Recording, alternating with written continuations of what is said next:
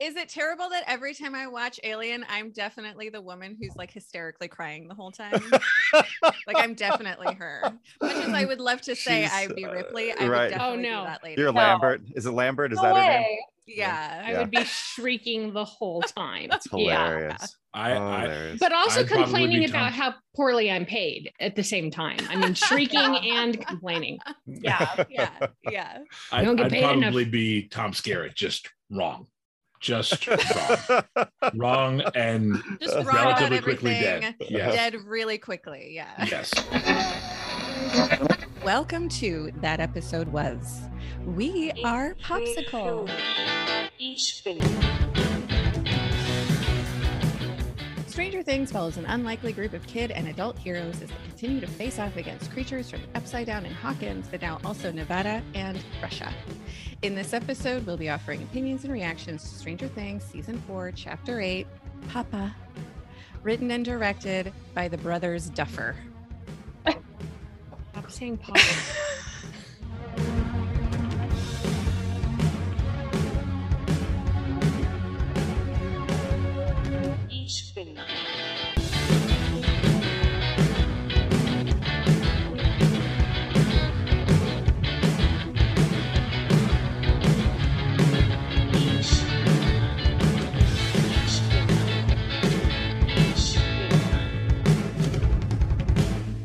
Before we continue, I don't know why we even bother with the spoiler warnings. Yeah. Like, what are you doing? I'm not going to even bother. You know what? Don't say anything and let them experience their own failure. I'm tired of holding your hands. Yeah, I'm not saying it. I'm not even going to bother saying it. So here we go. I am your host today, Lisa K. Weber, joined, as always, by the rest of the Popsicle crew. First up, Kelly Sue Milano. How you doing today? Well rested? So good. Got so much sleep last night. Wow. Nice. Next up, it's Claire Thorne. Hey girl, hey, what's up? I did not get as much sleep last night, but that was my own fault. So That's all right. what are you gonna do? Listen, we're all responsible for ourselves. That's true. Next, it's Justin Peniston. How's your holiday weekend been? It's been pretty good. Today is actually going to be the culmination of my holiday weekend. So, and I You sound probably real enjoyed excited more. about it. That's all because, and I have no one to blame but myself, I didn't get that much sleep. Go. All right, Philip Kelly. I slept Did you get enough sleep last I night? slept like a baby, and I'm back on coffee, my bullshit. So, slash my bullshit. So, here we are. Here we are indeed. All right, let's get to it, everybody. So let's talk about the episode's namesake, Papa, aka Brenner. Elle finally releases her codependent attachment to a narcissistic psychopath in her life. Can anyone here relate? Yes. I found it intensely satisfying to see her fight against his attempted manipulations. And I mean, are you fucking kidding me with the helicopter? Oh my God. Holy shit. So let's just talk all about what's going on there, how everybody kind of felt about the rap for this Papa character and for Elle putting a rap on him. Oh, it felt so good. I feel like I couldn't have imagined it going any better. Because she was so I felt that she had so much agency in how that storyline was ending, and so much of it was because of decisions that she made. It wasn't just like, oh, I did this magic and I accidentally killed Papa and now I'm free. She was very much like, fuck you. Yeah. And fuck off. Yes. And I really loved that. and she was doing it like the appropriate emotion was there though too. You know, Oh, yeah. it wasn't just like like she was conflicted. Oh yeah. Yeah. And I just want to say big ups to Maddie Modine. I mean, you nailed your death scene. You nailed all of it. Is he dead? Do we think he's dead? Is he dead? Yeah. I actually I don't know don't if think he's he's dead. Yeah, I don't know if he's dead either. Yeah. So for the So sake I of is a will death say, conversation, Yes. for the I mean, sake of what is in front of our eyes. yeah. The codependency is dead. Yes. Yes. There That is is a definitely definitely a death scene. Yes. Unquestionably. I'm not questioning, but I did leave that scene going, he's still moving around quite a bit. And yeah.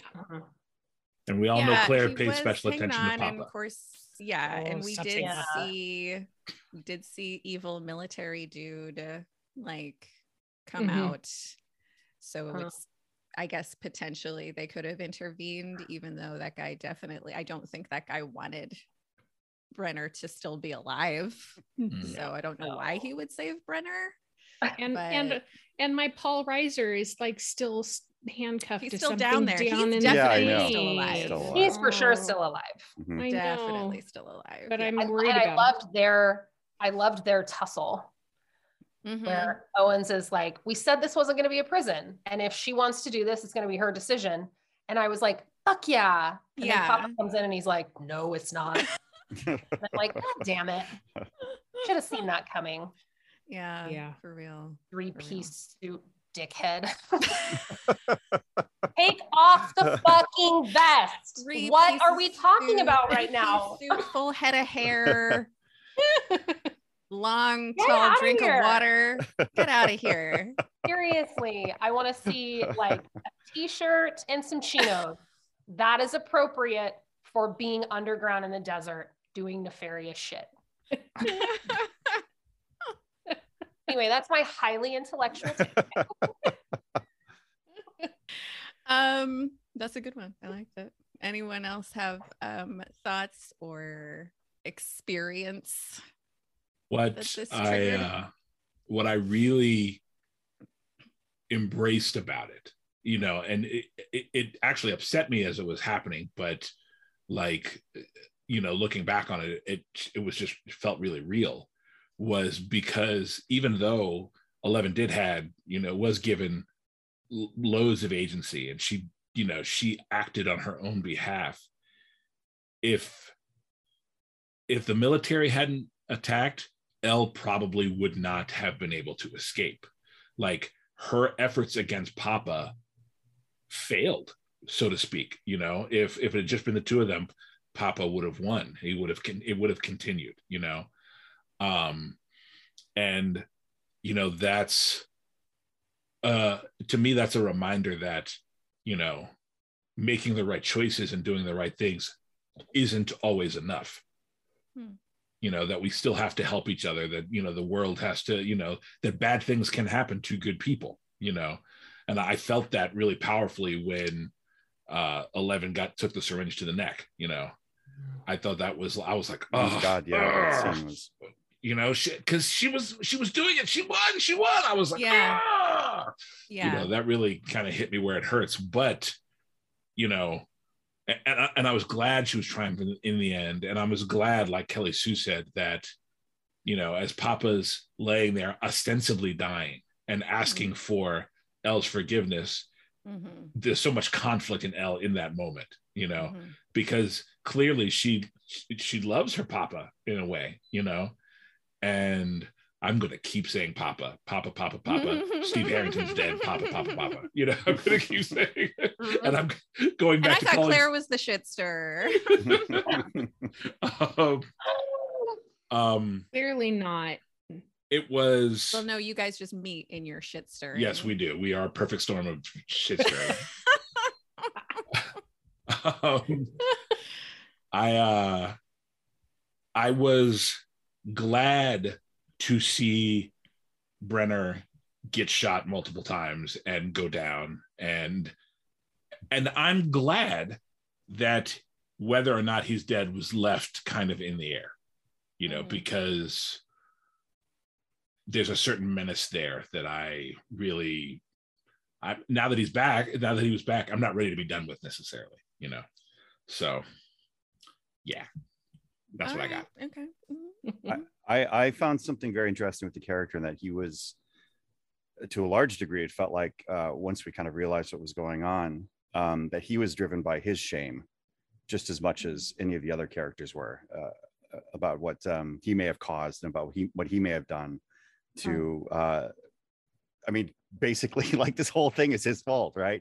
All of these people dead, everything, and he's using Elle to help his shame. He's like, you know, there's this controlling nature about the character that we see the minute he steps into the picture in this season, with his, you know, timing himself, doing the, you know, crossword puzzle and all these different little elements, where he's seeking a level of control over his life. And at least at this point in his life, but it feels like at all points in his life, maybe exaggerated by the fact that he has failed so epically. And that when a narcissistic person fails, they grab hold that much tighter, and they want to correct it that much more for the sake of themselves more than anything. That's like an adult issue to deal with, right? Like, so far in this series, it's been kids kind of dealing with these fantastical elements and things like that, and this season is really nailing the, like, time to deal with some adult bullshit, and it takes that coming of age element, especially with this storyline here, and sort of, as Justin likes to say, moves the needle. I think Justin likes to say that sometimes. Justin does like to say that sometimes. Yeah. It kind of moves the needle into a more adult storyline, which I feel like is where we're heading in the future a little bit. I love to look for and find and experience definitive moments of characters, and especially in shows this massive. And I feel like the work that they did with this character throughout all of these seasons was so just really profound kind of character development, so that you could get to a season like this and have this one moment where there's a massacre in the lab, and Brenner walks in and can say something like, "What have you done?" to a fucking 11-year-old, or however old she is at the start of this, right? Mm-hmm. And you instantly are like, that's you. Oh yeah. You are literally the adult in the room. Yeah. Placing blame on this child that you've engineered to do exactly this thing. Mm-hmm. Right? Yeah. And I really appreciate moments like that. The nerve, the gall, the actual audacity, yeah. the gumption.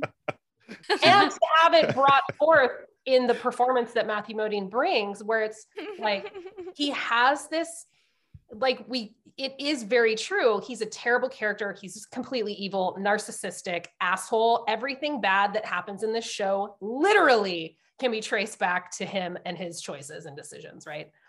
Yeah. But he's so perfectly cast, and his performance is so wonderful because he has this very almost like Mr. Rogers softness. Mm-hmm. Yeah. Oh, the way that totally relates to the children.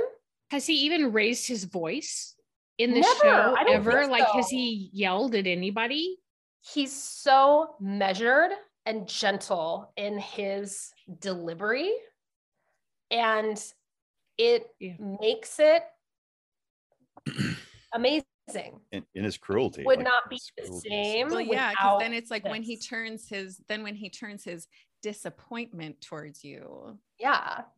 And it's like, oh, I can you imagine Mr. Rogers? Mr. Rogers being disappointed in you? Well, yeah. I mean, it's always it's easier to leave something that is dysfunctional and damaging when that thing is overtly abusive, right? Yeah. That's so much easier. But when you're leaving something that has conditioned you to, believe that it loves you and is thinking of you, and that's all that they're doing is thinking about you and just wanting the best for you. And I'm doing all of this for you. Yeah, that's a whole different thing. It's rough. Yeah. And he breaks my cardinal rule indirectly. Don't fuck. Yeah. Well, I mean, directly. Like, he pretty directly fucks with kids. Yeah. He does. He doesn't, not in the way that, you know, not like they do on Hannibal or even no, but there is a scene in the first 7 where he oversees, you know, the shock treatment of a boy. So true. Yeah. Well, listen, he's guilty across the board. Yeah. So, yeah. It's not that hard. I have to ask. Kids alone. Go ahead, Justin. Does Brenner, did we discuss this already and I'm just forgetting? Does Brenner deserve the cheese dick mantle? We talked about it last. I think we decided that he does. I think, and we decided yes. Yeah. Oh, absolutely. We've definitely got it. Yeah, I thought. Yeah. There's a lot of there's varying like levels. Well-aged. There's varying levels of cheese dickness, right? Yeah. There's overt cheese dickness, like we find with what's his ass. There's Speedo wearing cheese dickness. Let's call it that. Right. That's a big one. Speedo wearing cheese dickness. A slippery cheese. You mean Marcos. you thought you meant Marcos, right? Marcos Naros. Marco. Cheese dick. Oh, Marco. yeah. He Marco. 1000% wears a Speedo. 100%. 1000. Just, oh my God. Yeah. And then, of course, there's the Aaron Wright cheese dick, which is very sort of like mustache twirling. Mustache twirling cheese dickness. And then, of course, we have, you know, for our audience members, manipulative cheese dickness, which we find in Brenner. Yes. Who wears tidy whities, by the way. Oh my God. For our audience members who don't know who we're referring to, go watch The Expanse. Yeah. All of the Expanse. Just and you'll cheese dicks abound. And listen to our podcast about The Expanse called Through the Ring. To be clear, they don't use the term cheese dick on The Expanse. No, but if you watch The Expanse to understand what a cheese dick is. But you could see Avasarala like using that phrase to describe people. 100%. I'm sure she has. Really bothered because I have now just now decided that Aaron Wright wears boxers, and I don't think that was ever a thought / decision that I was going to have to make, and yet that just happened. That's funny because I always envision Aaron Wright not wearing any underwear. Wow. There you go. Yeah. No, that's Amos. Amos doesn't wear any underwear. Yeah, no, Aaron Wright. No, Claire, you just think that. I'm sorry. And that makes it invalid because anyway, back to Stranger Things. Away from the underwear. Things. Yeah. I mean, Kelly Sue, like when you were talking about like these kind of amazing moments of character building, this entire episode like had so many great little character moments. And so I want to take it over to what's going on in Hawkins and the kind of caper that they're planning over there. But also there were just like so many like moments with all these characters, because I feel like on Elle's side of things, it was almost like this was kind of her climactic moment for the season, but we're still setting up for like the larger climax with everyone else. So it was like while she was getting closure in her arc, we're just kind of gearing up for the big finale in the Hawkins arc. And so it was kind of like taking the time to kind of like bring all the characters to exactly where they're supposed to be before the big showdown happens. And so like the two scenes, like one in the RV between Steve and Nancy, and in the front of the RV, and then in the back of the RV, you've got Lucas and Max having their kind of moment. And then later on, after the whole fucking Warzone thing, like everybody had this moment in of the weapons building in the field. Like every single person pretty much had like another character kind of like moment that was like, okay, a character defining moment or character defining interaction. And so I just kind of wanted to talk about all of that and talk about all of them. Definitely in that field scene was like the interaction between Eddie and Dustin. I was like, oh, there we go. Eddie's fate is 100% sealed. Yeah. Yeah. I mean, I already suspected, but then it was like, in that scene, I was like, come on. When he's like, never change Justin Henderson, I was like, there we go. R.I.P. Eddie. About to get ponyboyed. Yeah. But honestly, they did such a good job of giving almost every character. I mean, that was very clearly, communicated. But they gave every character that kind of like, I was worried about Will. Exactly. I was worried about Max. I was worried. I'm worried obviously about Eddie. I was worried about them on Steve very much because Steve gives absolutely that kind of same, That's why I was like, I'm like, stop talking to each other, people. You're going to die if you keep talking. I was like, with the whole Steve Nancy stuff, I was like, it could be Steve or Nancy. Yes. And because Nancy in this particular episode, she stepped the fuck up and became my fucking hero. The fact that she got pulled out, she had her moment of like being really upset by what she saw. And then she instantly was like, so let's fucking kill Vecna. Yes. And I was like, yes. She handled herself so well when she was confronted by Jason in the war zone. And then she made herself a fucking sawed-off shotgun, like a fucking pro. She went from Lambert to Ripley like that. Yes. Yes. Here's the thing, though. I think Nancy, from the very beginning of the show, her arc has been, I'm the person who steps up to be the leader. And that's sort of, and it's kind of like a Wheeler quality, because Mike, at least to start, was sort of the ringleader of their party. But Nancy has taken command of every situation she's been in eventually, when she and Jonathan first start, working together in the first season, Jonathan is sort of the leader at first because he knows more about things. But Nancy quickly takes on the role of, no, I'm actually the badass, And it's not an accident that when they're in that freaking Army Navy store, that Nancy is the one who has the confrontation with Jason. That's the two leaders squaring off, Yeah. And I dig the fact that Nancy is kind of this small waifish girl, you know what I mean? But Nancy is the boss, and and not just because she's got this tremendous amounts of will and agency, which I love, but also because she's by far the bravest character on the show. And I'm here for that. I'm here for that. And I agree that in this scene, in these moments of weapons making and coming together and, and Robin saying what I'm fearing, I feel like this isn't going to go as well, I was like, oh shit, Nancy is like Captain America here, and killing off Captain America would be the thing, like the breaking, like it would be the thing going into the final season that really pushed everything off kilter, So I was really worried about Nancy after this scene.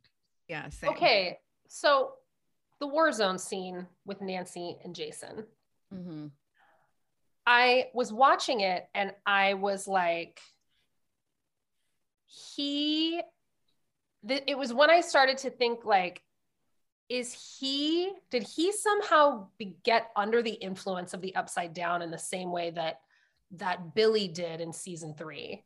because he looks so deranged. Yes, he did. Yeah. Eyes are so bloodshot Yeah. and insane. Yeah. Mhm. And he looks like he's like really internally struggling with something.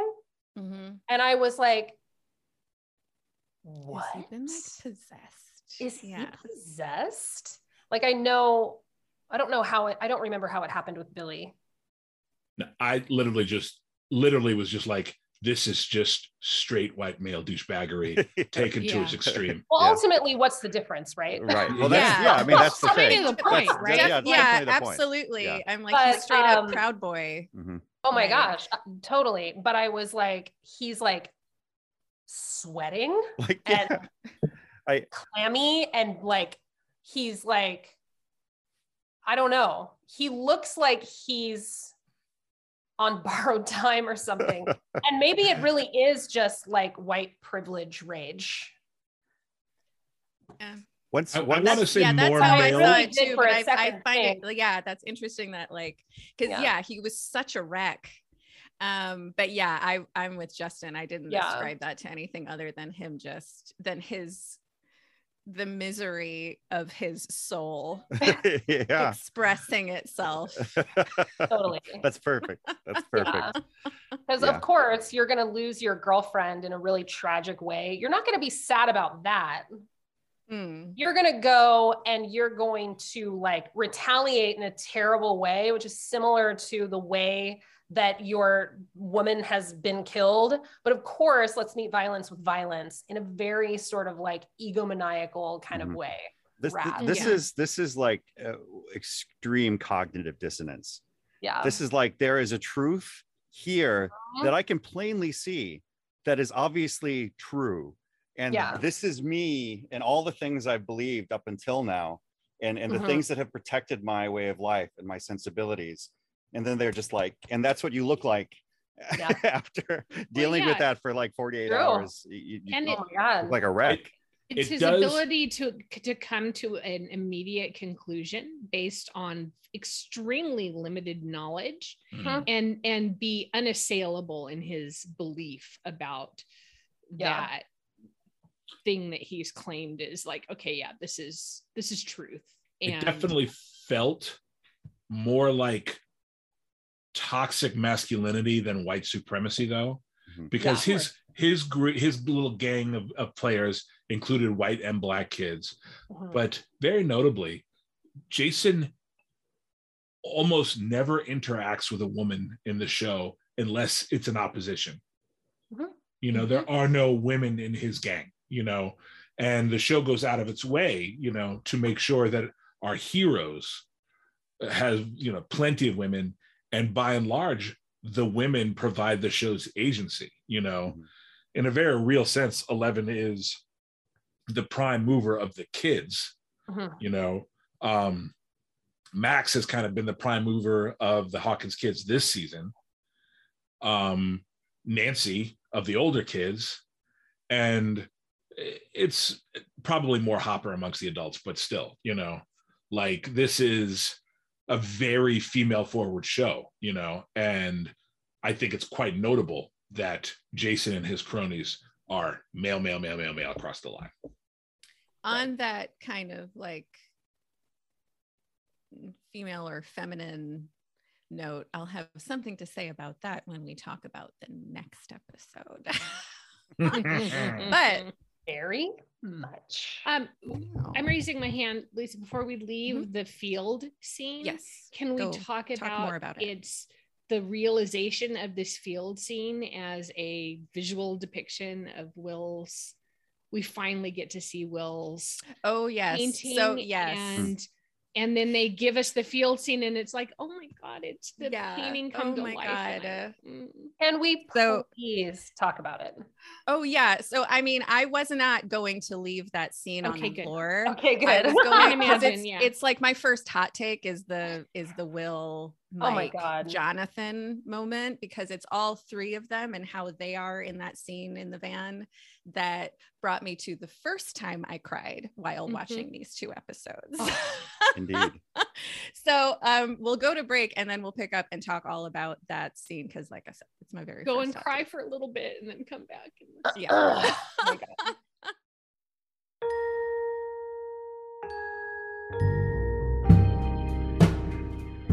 If you like this conversation, know that in August, we'll be tackling the new Netflix series, The Sandman, based on the comic by Neil Gaiman, while prepping for our Twin Peaks podcast series that Gum You Like, and possibly releasing more pop-ups. Or take a deep dive with us into the series Hannibal, our recently finished, oh gosh, what a mess. Oh, it's a weird, messy sentence. With our recently finished Murder Husbands. I think there's just a with our missed. Or take a deep dive into the series Hannibal. The with is in the wrong spot, right? Or take a deep dive with us into the series Hannibal with our recently finished podcast series Murder Husbands. So for all those Oh, we have to say that it's recently finished? Are you guys struggling with words? No. It was none of that was there because it was just the sentence was a disaster. Yeah, I wrote it at like I don't know at what time it was, but yeah, my bad. So for all those updates, I really hope this is the ad. Yeah, it can be. It can be. Your producer isn't always right, folks. Your producer isn't always right. For all those updates and all things Popsicle, follow us at Popsicle Pod on all social medias and join our mailing list at our website, popsiclepod.com. For all the latest news and announcements, that's Popsicle Pod. POPSKLPOD. People are totally going to listen now. Yeah, we definitely have our shit together. That all those words made a ton of sense the way I read them. It'll be fine. I feel very informed. I would watch. Listen, I would watch.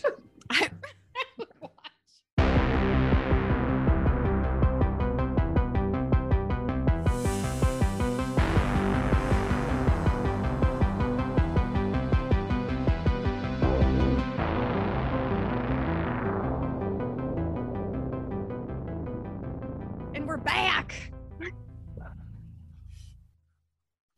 Here we are with hot takes, and we're starting with, like I said before the break, my first cry of the finale, which was Will finally showing the painting to Mike, crying in the back seat because Mike is so clueless.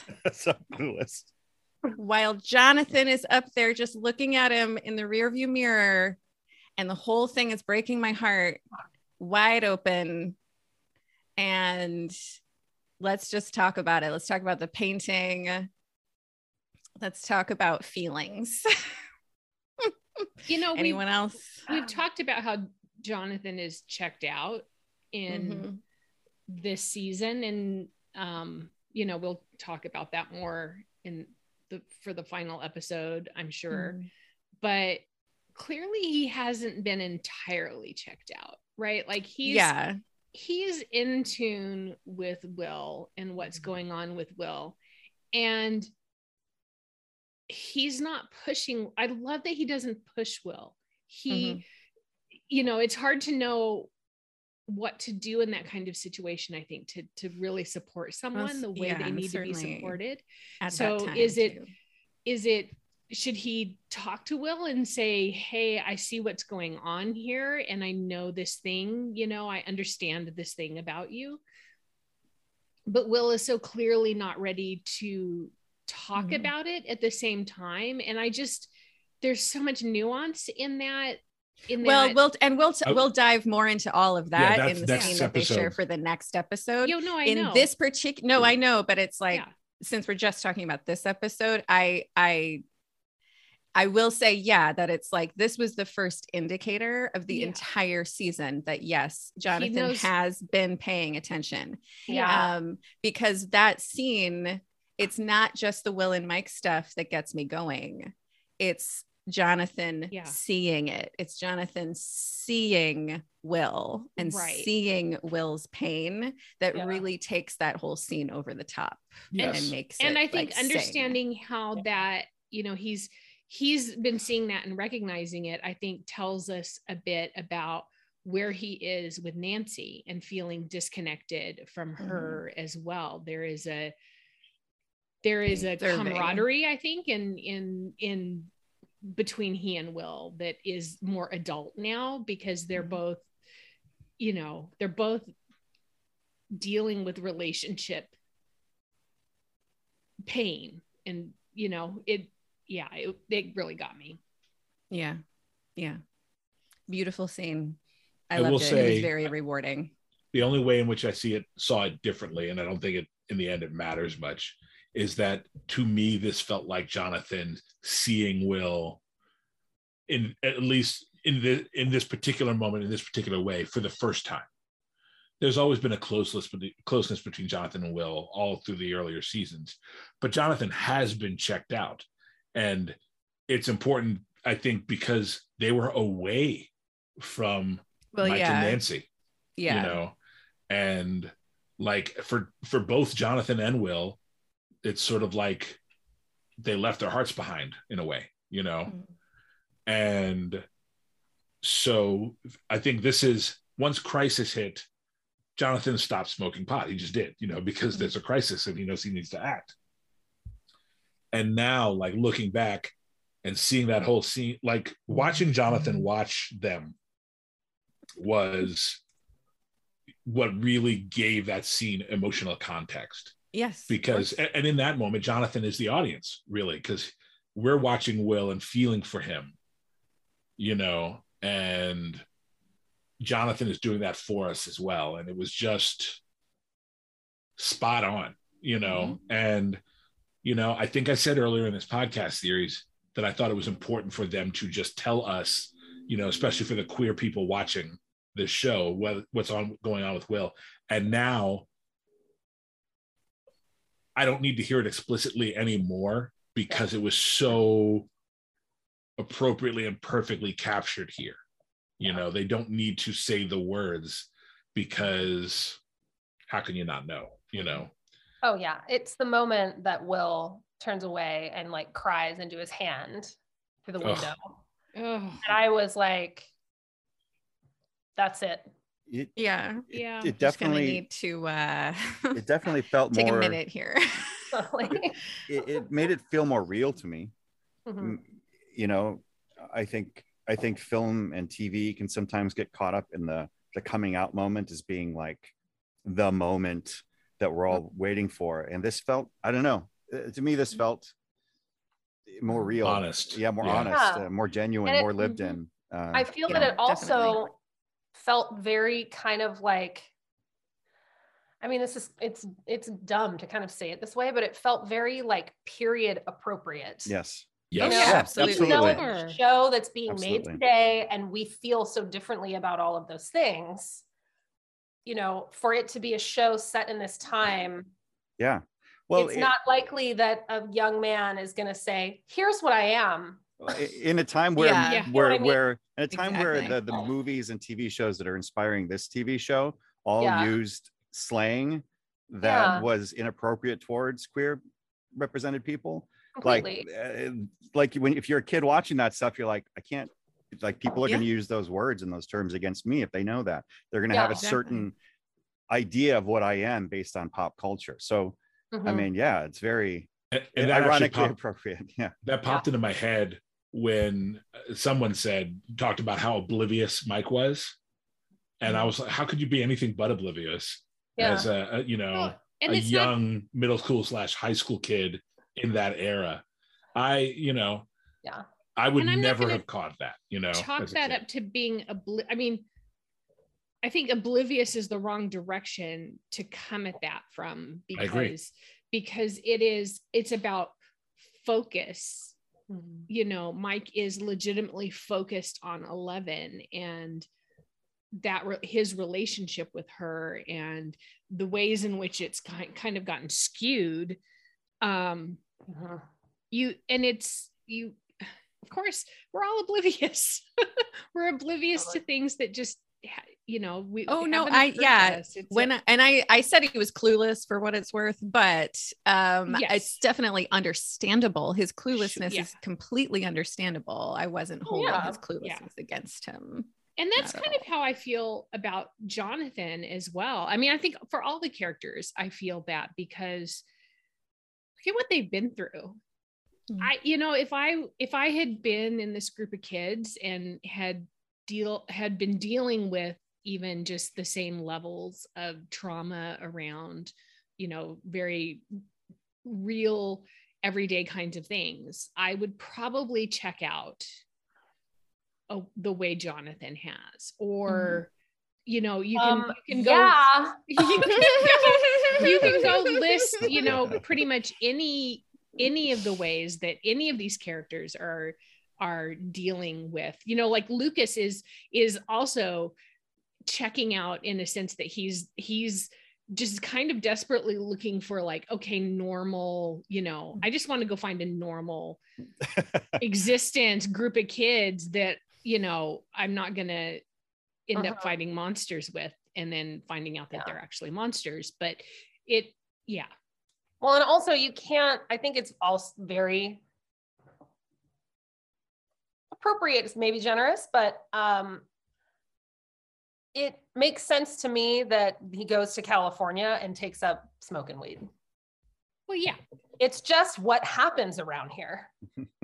Yeah. Well, and I mean, I'm a bit of a pothead. I'm a bit of a pothead. Oh, that's I'm not Declaration of Independence on this people, 4th of July. Listeners. I'm a bit of a pothead. Listeners, you have never regretted not seeing Lisa more than in this moment, as her arms are out in a shrug of like, look, this is who I am. Because listen, I remain unconvinced that this reality requires sobriety. Yeah. Watching it certainly requires something other than I completely understand Jonathan's coping method. I do, because it's like, why do I need to be white knuckling this? I don't. I just need some fucking perspective, man. Totally. I'm gonna have to go be witness protection programmed out in Lenora Hills, California, which is basically the valley.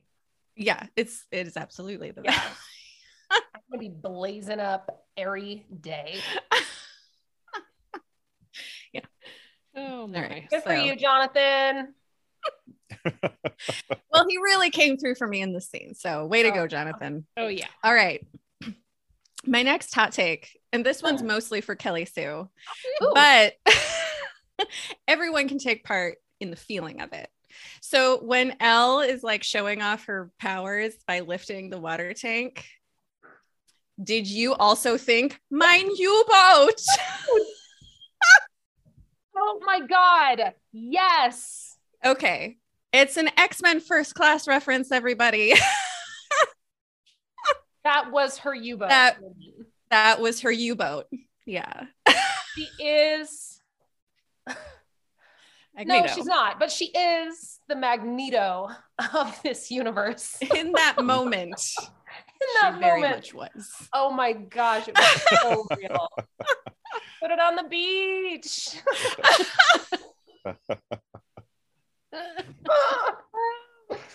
All right. Big shout to Michael Fassbender. Michael Fassbender lifting the U-boat. Anytime we could bring up Michael Fassbender in any conversation, I'm okay with that. Just putting that out there. Totally. Same. All right. Next. That stuff happened in Russia, but I mean, the big stuff happened in the next episode. But there was one little quiet scene, like the first kind of conversation between Hopper and Joyce was just lovely. I was like, oh, I love it. There we go. That's what I have to say about the Russia stuff this episode. It's one of my favorite Joyce and Hopper this season became like, I think this is one of my favorite relationship arcs of this whole show. Same. One of my favorites. Same. But I just really enjoyed it. Good. I would have to say my other favorite relationship arc is the one between Steve and Eddie. Yeah. Because my next hot take is that I am still hoeing strong for these two. Oh, like, yeah. Oh, yeah. Woo! Yeah, I'm like all about it. We're gonna get some All anime. about it. We're gonna get some anime ships all over the internet, I think. That whole they had like a whole they were flirting hard. The whole during the Winnebago stealing of the scene RV and who's gonna drive the Winnebago was amazing. Yeah. I don't know if it was actually a Winnebago. Loved it. Yeah, that it was like they were very tight up on each other, very flirty. I was definitely digging it. And then it's like the next scene we get is like Steve in his new like Warzone outfit, like looking very Tom Cruise and Top Gun. And I was also for that. Yes. Well, and let's not forget, Top Gun is beautifully homoerotic. Thank you very much. Yes. And I was feeling a lot of that same vibe. I'm like, can we get a scene where they're like playing volleyball? Please. Please. I know that maybe it's not. Cue it up. You know, maybe it doesn't work with the story. I mean, you know, it's Netflix. You have the time. Yeah. And the budget. Come on. Give us what we want. Upside down volleyball action. Okay. This is what happens when I get sleep. I'm digging it. All right, final hot take. If you don't have like a totally awesome surround sound system, I highly recommend putting headphones in while you watch Stranger Things, because there are levels to these bezels when it comes to the sound, the sound editing, and the score all working together. Is like when it's in your ear and you're like getting the whole experience, it's a whole new ball game. So subtitles on, headphones in, you're welcome. Yes. Agreed. Yes. Also, if you have not watched this season with subtitles, it's amazing. You need to go all the way back to the beginning. Yep. Start over. It's an art form. It's an art form. Whoever's doing the subtitles for this, they're like giving it 100%. It's amazing. New Emmy category. They've got the best subtitle team in the business on this. What is this episode or the next episode start with? Eldritch clamoring or something like that? Yeah, all the Eldritch stuff. The beginning of this episode. Eldritch clamoring, determined synth music, like all of it. It's remarkable. The different descriptions of different, like there's been every kind of synth music, upbeat synth music, intellectual, like quirky synth music. Yeah. Yes. Industrial. Industrial synth, but it's usually an emotion and descriptor. And think about but that I love too. it. Like for people that can't hear, like they're watching the show and they're getting like this experience like that. It's like they're really thinking about these things, and I think that for a show to do that and not just be like, you know, creaking of steps. Yeah. Which can be kind of dry. It's like, and also not treating people like they're stupid. Yeah, exactly. Yeah. You know, it's so good. So good. Those subtitles are like a vocabulary lesson. Yeah. For real. It's really good. For real. Can I offer one brief hot take? Of course. I just want to say that we sort of glossed over. There is a moment here where Erica just shows her big brother Lucas that she is smarter and more poised than he is when they're building their little spears, and she loves him. Yes, and she's kind of over having to fix his bullshit, but she loves him. Yeah, because like so much of their thing is like combative, and her that's exactly how I was going to wrap it up. Yes, and yet she freaking. You know, she's like, look, you're a pain in the ass. I really wish you had your shit together. Why am I the one fixing your spear right now? And yes, I love you. Yeah. know? I loved that moment. And I loved that so Yeah. much. Yes. That's why I was like this. I was taking notes as I do, you know, and like Yes. and that's why it was like every interaction that happened in that field scene was awesome. Like every character showed up and had a moment, and it was awesome. That entire scene, loved it. Yeah, so if no one else has any other hot takes, they're dying to lay on the griddle here. We can move on to our words. All right, let's do it. For me. All right, everyone, time to give your one word impressions. Philip Kelly, that episode was Real. Claire. You want me to such a come hard back time. to you? There's so many. Yeah, come back to me. I have so many words that I'm Kelly having a Sue. hard time whittling. That episode was ominous. Ooh. Justin, that episode was Nerve-wracking. Claire, you ready? Yeah. That episode was That episode was Papa. That is exactly what I was going to say, Justin. Peniston, you just cleared me on. Oh my God. But I was going to say it So with satisfying. I was going to try to say it like I sounded like I was dying, like Papa. Well, see, there we go. Even though I don't think So he's we're dead, able I'm to with give Justin. the reading. And I'll wrap up by saying that episode was Holy Helicopter. Well played. Holy helicopter. All right, we're going to wrap this up with a recommendation from Phil. So if you Justin. enjoy, from Justin, there we go. So if you enjoyed Papa, what else might you enjoy? Justin, let them know. Well, I don't know if this is Papa specific so much as it is Stranger Things specific. And I think one of the real hallmarks of this show is the incredible character work that's done. I mean, this show is filled with a lot of distinct, well-developed, well-portrayed, well-written characters. And I may have mentioned to you guys off mic that my wife and I started rewatching The Closer on HBO Max. Mm-hmm. And from the word go, that is a show with a big cast that immediately clearly defines and builds amazing characters. That is a show chock full of fantastic characters. And for someone like me, who is a writer and like really puts character first and foremost in their minds, like the show is a masterclass to me. Like, I feel like I'm learning a lot, but more than that, I'm really like just reveling in a show really well done. I mean, it's got fun plots. It's a police procedural, and without these amazing, tremendous, wonderful characters, it would just be yet another procedural. You know, it would just be a notch on Claire's belt. You know, but you love procedurals. I do love procedurals. Okay. Yes, that's true. That is true. But because of those tremendous characters, I think it's something more than that.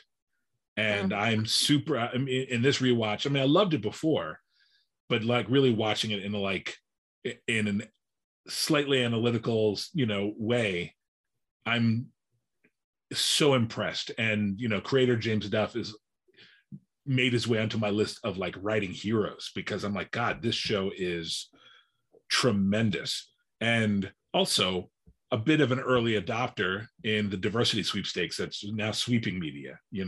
This was a show with a broad array of characters that tackled a broad array of diversity issues, up to and including forcing one of their main cast members to have a transphobic experience that he has to overcome.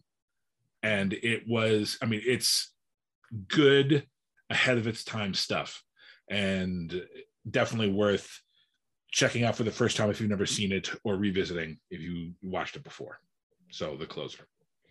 Can I do something unorthodox? Not to take with Justin's recommendation, but I have a couple of podcast episodes I just want to throw out to our audience just because they're super timely. Okay. If that's okay. You have to ask Phil. He's our Papa. Papa, can I give an extra recommendation? Just, because I just watching Claire walk away with my thunder. So go right ahead. I don't want to take thunder away. Do it. You do it. That's revenge for doing it because she got cleared. Yeah, yes. I think so. That's true. It is revenge. Totally. Yeah, you cleared my Papa. No, I just wanted to recommend a podcast that I've recommended probably before in the series called Switched on Pop, but very specifically because they did 2 episodes back to back. The first one was diving into Kate Bush's Running Up That Hill and like the history of the song and why it, fits into the Stranger Things universe and why it's so impactful. But then immediately following that, they sat down with Kyle Dixon and Michael Stein, who do the score and the music for Stranger Things. And it was it was just a really great talk because they really go into like the nerdy, like, which synthesizers they're using and but it was just fun to hear them talk about their process for doing music for the shows. And since we, are talking about the levels and the bezels and the whatevers. Oh yeah, absolutely. And I didn't even mention, I should bonus hot take the remixed Separate Ways playing at the end of this episode. Shit. Yeah, it's all that kind awesome. Of stuff. So yes, I apologize for, I was trying to go find the episode so I had info on them while we were in the middle of the hot take section of this, and I was slow. So my apologies. That's all right. All right. Well, with that, we can now sign off. So here we go. Join us in our next episode of That Episode Was as we jump into the chapter 9, the last chapter of the 4th season, The Piggyback. Until then.